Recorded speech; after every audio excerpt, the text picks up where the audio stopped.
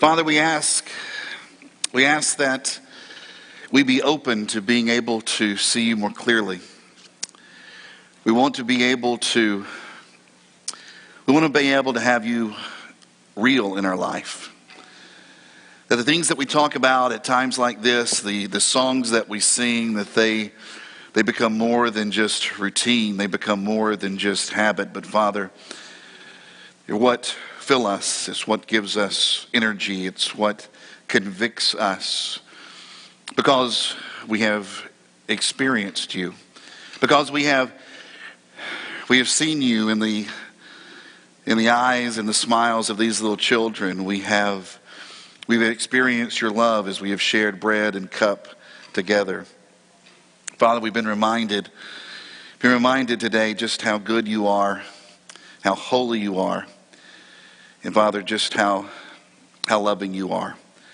Father, will you allow us, please, to have our lives open to you so that we will become unhindered, that there will be no barriers, there will be nothing that is between you and between us.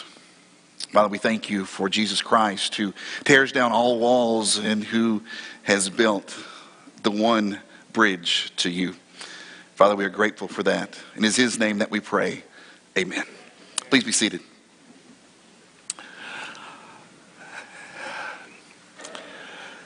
We've been talking over the last few weeks about good news.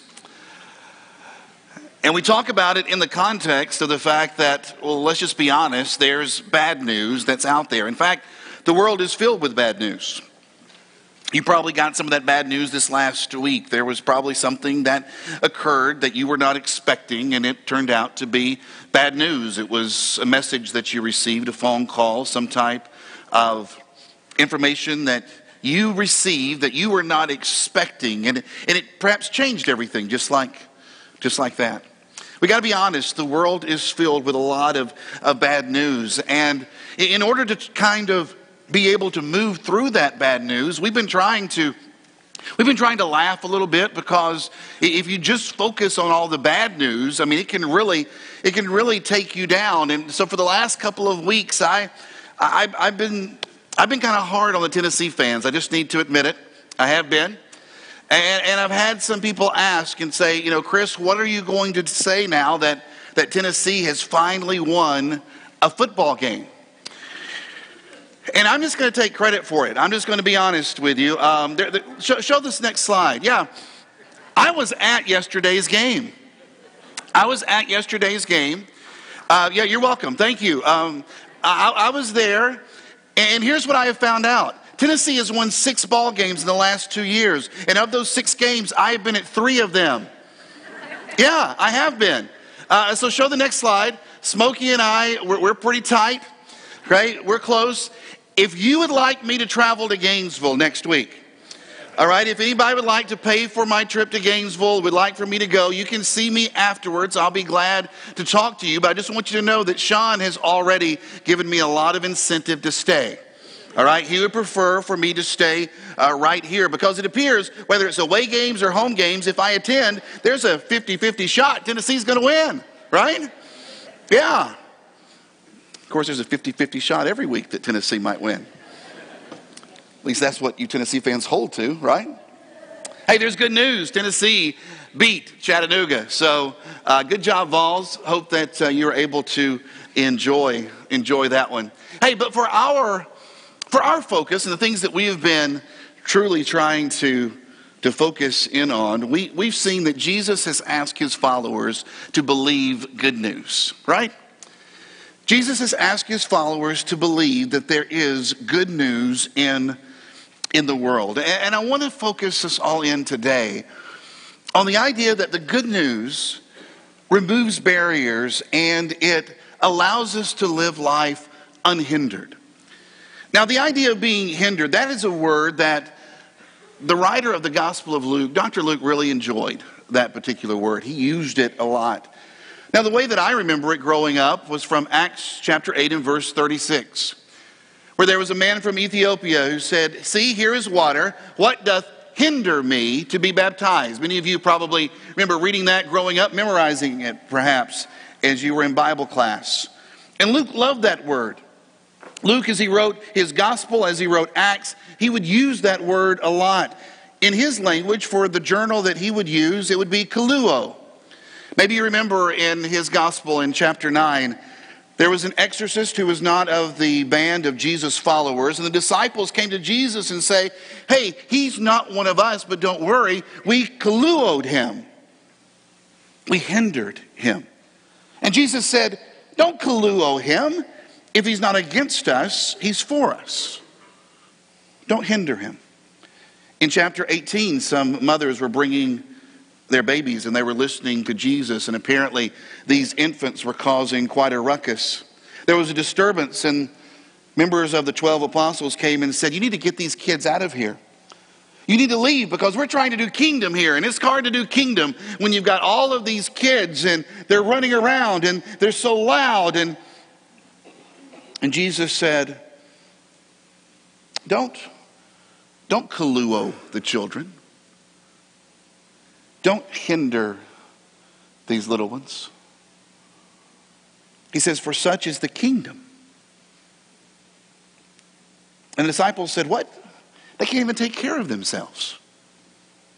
Right? They can't sing in the choir. They can't teach. They can't take up an offering. They can't participate in any kind of liturgy. They even have to have other people taking care of them. They're a burden and they're an expense. What do you mean that people in the kingdom are to be like these? And Jesus said, yes, don't kaluo, don't hinder. And Jesus is trying to get across a point to these early followers. And I believe it's a message that we still need to be reminded of today. And it's that the kingdom is larger than we think. The kingdom is larger than we think. But we don't like that all the time, do we? And so the Ethiopian says, what doth hinder me to be baptized? And the answer is actually a lot. But let's back up. Since the last time that we walked with the disciples, since last we saw them, there is a great persecution that is broken out against the followers of Jesus. Stephen, a servant of the Christian community, has been killed, and there is a man by the name of Saul who has begun to go about destroying the church. And he's going from house to house searching for individuals who are perhaps followers of this man Jesus. And when he finds them, he throws them into prison. And so all the believers, except for the apostles, have begun to leave Jerusalem. And Luke, in his journal, says the believers who were scattered preached the good news about Jesus wherever they went. So get the picture. Those who are followers of Jesus, things are changing for them. There is bad news everywhere that they look. They're leaving home, they're leaving family, they're leaving occupations, and they are being disseminated out through the known world. And everywhere they go, they have something on their lips. Everywhere they go, there is a message that they have. There is a ministry that they carry. And Luke says, as they are scattered, they go about preaching good news. They go around talking about Jesus. And I want to remind you of something that we've talked about here before, but I think it's probably a good time to bring it up again. Every transition is an opportunity for a greater witness. Every transition is the opportunity for a greater witness in your life. You see what's going on right now as perhaps you are transitioning from one job to another, or as you are looking at these changes that are taking place in your health, you look at the changes that are taking place within your family. Everything, it seems, is just all up in the air, and it seems to be transition after transition, and it's good news. Because you have an opportunity now to speak of Jesus in ways that you haven't before. You are going to be taken to environments to speak good news that you've never been to before. You have an opportunity to carry a message and a ministry to a place, to a time, to a people that you've never had that before. And so even though you might look at your life and say, you know what, there's a lot of bad news right now in my life. There's a lot of bad news of things that I'm having to deal with and changes that are going on. It's actually good news because every transition is the opportunity for a greater witness. And so the Spirit is pushing the church beyond ethnic borders and beyond national borders and beyond social and economic borders. And the Spirit is working very closely in relationship with a servant by the name of Philip. And he was one of the 7 that was appointed by the disciples in Acts chapter 6 to care for those who were marginalized within their community. And as the believers scattered, Philip was lucky enough to wind up in an area called Samaria. And there he began to preach fervently. And his preaching was so powerful that droves of people were brought to Christ. Minister and teacher Anna Carter Florence calls Philip a first century Billy Graham. He was known in Acts chapter 21 and verse 8 by the nickname Philip the Evangelist. Oh, now that sounds all preachery, doesn't it? I mean, that sounds pretty cool. He was Philip the Evangelist. And I remember when I first got my business cards, when I first started preaching, and I was like, Chris Barnett, Evangelist. Yeah. I didn't know at the time, but that nickname literally meant good news bringer. It sounds all churchy, but all it's saying about Philip was that he was the good news bringer. It's on the heels of this big tent revival that was going on that the Spirit comes to him and says, look, you need to go south and take this desert road. And I have to wonder if he was just a little bit disappointed, because after all, he had been in this locale where people had just been obeying one after another, had been flocking to the good news of Jesus. It was kind of like a big metropolitan area. It was his Chicago, it was his New York, it was San Francisco, and masses were coming to understand the gospel. And now the Spirit says, all right, you've been doing a great work here, but now I want you to go here. And he obeyed. And he went, because he knew that God was often behind insane ideas. And so he heads out. And this is where the story really gets interesting. He's going along this road, and along comes a carriage carrying an Ethiopian who is on his way home from Jerusalem. He is a foreigner by every single definition that you can imagine. Now, we don't know at that time what actually constituted the area known as Ethiopia. But from the time of Homer, if you wanted to say that someone was from the other end of the world, you said they were from Ethiopia. It's kind of like us today saying somebody is from Timbuktu, right? That's what they would say at this time and place. He was from Ethiopia. He was an Ethiopian. And the text says he was a eunuch, a man who by circumstance or surgery was unable to father children. And now this causes a hindrance for him. Because in the law of the Hebrews, Deuteronomy 23 and verse 1, it says, no one who has been emasculated by crushing or cutting may enter the assembly of the Lord. And so what does Luke mean then when he says that this eunuch had been up to Jerusalem to worship? What kind of man is it who was willing to walk around on the edge and just look over the fence? He would have had to speak to other people and say, hey, how was the service? How was the sermon? What were the priests doing? How many people were there today? He's peeking through knotholes. He's getting all of his information secondhand. And why would a human being continue knocking on a locked door? Why would a human being continue trying to enter a place that has refused admittance? Is he one of those people who thinks that if he just rises to a certain level of power, that maybe the rules no longer apply? That if he can get enough wealth, if he can get enough information, then somehow things will change? Apparently he is wealthy. He has his own copy of Scripture.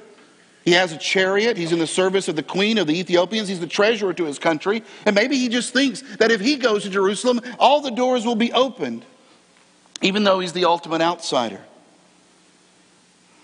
But this Ethiopian eunuch is who the Spirit pushes Philip toward. And he commands him to go up and stop the chariot. First Samaritans, now eunuchs from Ethiopia. God's trying to say the kingdom is larger than you think. So let me ask you what could be a very uncomfortable question.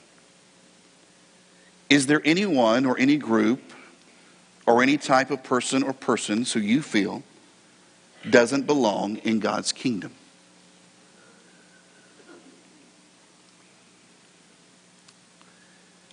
Does it make you uncomfortable when I say that the church is larger than you think it is? It's nothing new. Long before Philip started chasing after chariots, God was concerned about another group of outsiders. And so he looked around and he found a prophet to go and speak to the people of Nineveh. The man's name, you might recall, is Jonah. And God says to Jonah, go. And Jonah says, no. I'm not going to those people. In fact, he goes in the opposite direction. He goes to Tel Aviv, to a port of Joppa. He pays his fare and he scurries on board. He goes to the bottom of the ship and he goes to sleep, but God was not through with him. The text says that God hurled a strong wind against the ship and they were afraid. And the sailors began in their paganistic ways throwing things overboard, hoping to appease the angry gods who apparently somehow were trying to sink their ship. They end up finding Jonah among all of the crates. And they said, wait a minute, who are you and where are you from and what are you doing and what country did you come from? And Jonah says, I'm a Hebrew. I'm a Hebrew and I fear the Lord God of heaven, the creator of the sea and of the land. And so they throw him overboard. They throw him overboard and God appoints this great fish to swallow him, and 3 days and 3 nights later God says, Jonah, go. And Jonah says, okay. All right, I'll go. And Jonah goes and he preaches. He doesn't think anything necessarily will happen, but the people listen. And the whole nation begins to repent. The whole city in sackcloth and ash as a way to express their penance before God. And God, he himself repents. He turns. He changes his mind and decides not to destroy the city. And Jonah was boiling mad and he was like, I knew this is what you were going to do. I knew that if I went and told the people good news, that they would perhaps respond. And if they responded, that you would change your mind. I knew you would do this. You see, Jonah had two theologies. The first theology that we can surmise as we look at his story has to do with the fact that he was a Hebrew. He says, I am a Hebrew. And this theology said, of all the nations of the world, God has chosen Israel. Here was a prophet who knew who was in, and he also knew who was out. He knew who was under grace, and he knew who was under judgment. There was the God of we, and there was the God of they, and he knew the difference. And Jonah could preach that sermon. He could preach that sermon, and probably to standing ovations. Preach a sermon in favor of Israel and throw in a condemnation of Assyria every once in a while, and standing ovations take place. Because, and you've seen this, there is nothing more powerful if you love applause than to play upon the hatreds and the prejudices of people. Oh, you want people to rise up? You want to hear the applause? You talk about who's in and who's out. That's an easy sermon to preach. But there in Jonah is another theology. He says, I'm a Hebrew, and I worship the Lord God of heaven who created the sea and the land. Jonah serves the God of Israel, but he also serves the God of creation, all creation. Now, what's he going to do about that? How is he going to preach that sermon? The God that loves his creation. What happens when Jonah runs up against the God of creation? And I want you to think about the language that's found in that Old Testament story of Jonah. It says, the Lord sent a great wind on the sea, and the Lord provided a huge fish. Listen to the creation words that are used. Later on it says, then the Lord God provided a leafy plant and made it grow up over Jonah. Then it will say that God provided a worm which chewed through the plant. It then says that God provided an east wind that would blow and blister Jonah. And he becomes so upset that he just asked to just go ahead and die right there on the spot. And God says, you're concerned about the wind? You're so upset with this plant? You're angry at this worm? And he says, don't you know that in the city of Nineveh, I have 120,000 babies. I have 120,000 children that don't even know their right hand from their left. Don't you know all of this creation that's here? Jonah, I am the God of creation. Now, Jonah knew that. He knew it. But he didn't want to preach it. He wanted to preach the other. See, you preach we're in and they're not, and people often shout, amen. But you preach inclusivity, and you preach a big tent, and people say, you better be careful. You better watch what you say. Lest you think the story is just some quaint one from ancient Israel, let me remind you how Luke in the New Testament loves the character of Jonah.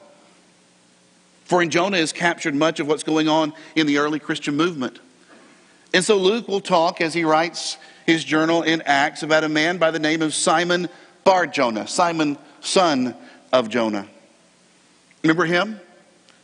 That while the Spirit was telling Philip to go chase after chariots in Gaza, he was speaking to Simon Bar Jonah and saying, you know what? You need to get up and eat. And Simon, or Peter perhaps, as you have heard him referred to, says, I can't eat these things that are here because these things are unclean.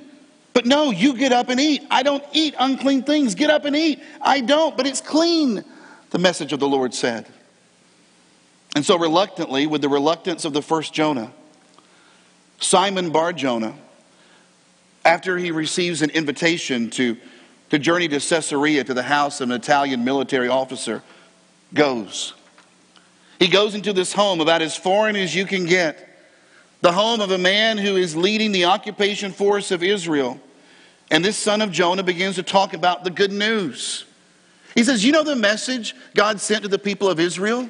Announcing the good news of peace through Jesus Christ, who is Lord of all.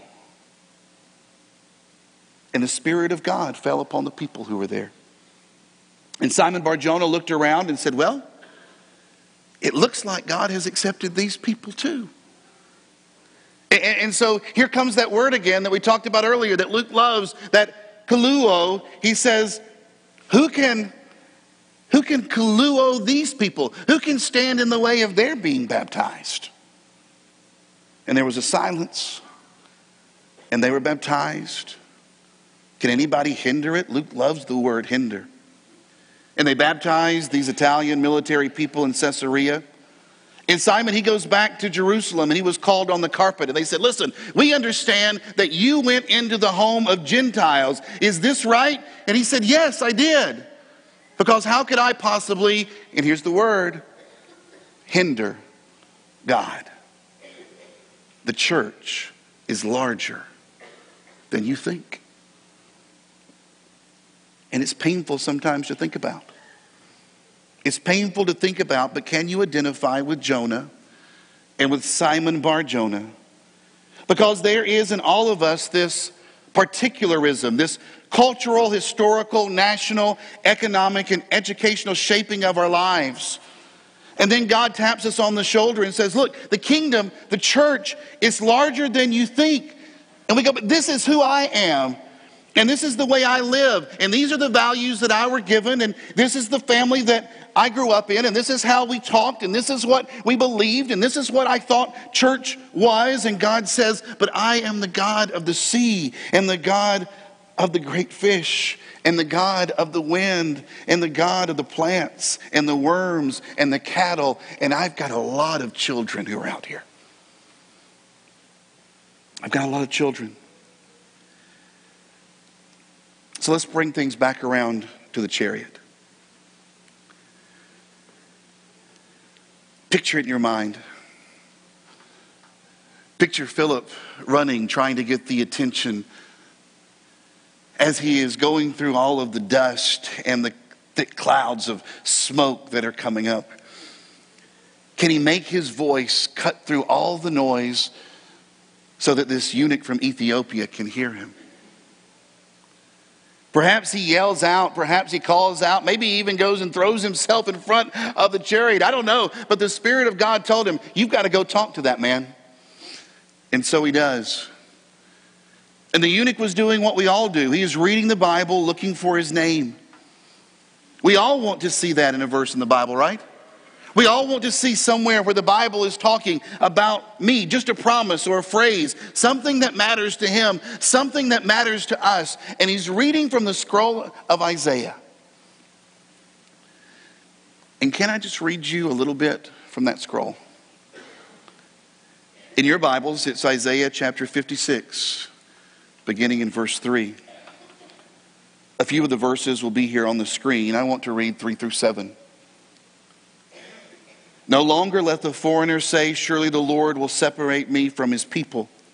For this is what the Lord says, to the eunuchs who keep my Sabbath, who choose what pleases me and hold fast to my covenant, to them I will give within my temple and its walls a memorial and a name better than sons and daughters. I will give them an everlasting name that will not be cut off. And foreigners who bind themselves to the Lord to serve him, to love the name of the Lord and to worship him, all who keep the Sabbath without desecrating it and who hold fast to my covenant, these I will bring to my holy mountain and give them joy in my house of prayer. Their burnt offerings and sacrifices will be accepted on my altar, for my house will be called a house of prayer for all the nations. Isaiah is picturing a moment when the good news of God flows from heaven itself. And the message goes to every nation, to all the peoples of the world, that now there is no hindrance between man and God. There's nothing that's standing in the way. There is nothing that is a barrier. And he reads, and oh, I would love to know the look on his face as he read that passage. He also reads in Isaiah that there was a lamb that was led to the slaughter. As a sheep before its shearers is dumb, he did not open his mouth. And Philip will go and ask, do you understand what I hear you reading right here? Do you understand it? And the Ethiopian doesn't know, is the writer talking about himself or someone else? And Philip says he's talking about Jesus. He's talking about Jesus, who was cut off from the land of the living without children. And the Ethiopian is there wondering, do these verses apply to me? Do these verses apply to me too? I am a foreigner. I am an outsider. I am a eunuch. Can I be included? Is there good news? Is there gospel for me? Can I be a member of this church? Can I be a part of this community? You know, perhaps another time in his life, Philip might have pointed to the eunuch's ethnicity or his anatomy or his inability to gain access to the ceremonial baths that made people clean there in Jerusalem. But this time, as Rachel Held Evans wrote, Philip got out of God's way and he remembered that what makes the gospel offensive isn't who it keeps out, but who it lets in. Nothing could hinder the Ethiopian from being baptized. And so Philip and the Ethiopian eunuch go down into the water and Philip baptizes him. Does anything hinder me? Philip says, no. There is nothing standing in your way to serve, to live, to be accepted in the kingdom of God. That's good news. That's good news for every man, for every woman, for every child that's here within the sound of my voice. That is good news for everyone who is on the outside of these walls. That is good news for anyone who has ever asked, can I be used by God? Is there a place for me among the people of God? Others may be upset, sure. I can imagine Philip thinking, man, what am I going to say when I get back to Jerusalem? I preached in Samaria and the Samaritans came to God. I preached to a eunuch and the eunuch came to God. The kingdom is larger than you think. It was enough for the Samaritans. It was enough for the Ethiopian. It was large enough for the Gentiles. And friend, it's large enough for you. The eunuch never saw Philip again, but he went on his way rejoicing because he'd found good news. So let me ask you, what this morning is hindering you from believing the good news of Jesus? What this morning is hindering you from running into the kingdom of God? What this morning is hindering you from sharing this very message? What this morning is hindering you from being a participant in what God is doing right here and right now in this city? Guys, we have one mission, and that is to move people toward a life-restoring relationship with Jesus Christ. And that people there, that's all people. That's big people and small people. That's tall people and short people. That's dark people and light people. That's happy people and angry people. It's all people. Go ahead, think of a people. Yes, it's for them too. Everybody. It is our mission to move people toward a life-restoring relationship with Jesus Christ. You say, how do I do that? Well, you love God and you share His grace. You love God and you share the good news. You love God and you go and you be good news in the lives of other individuals. Whoever it might be. People in your home, people at school, people at work, people that you're going to see in the restaurant here in a few minutes. What is hindering you from believing and acting on that good news? Whatever it is this morning, I want you hopefully to hear the Spirit of God tell you, you are unhindered. You are unhindered. For in Christ there is no Jew, there is no Greek, there is no male, there is no female, for you are all one in Christ Jesus. Would you like to be a part of that kingdom today? Why not make it known as together we stand and sing?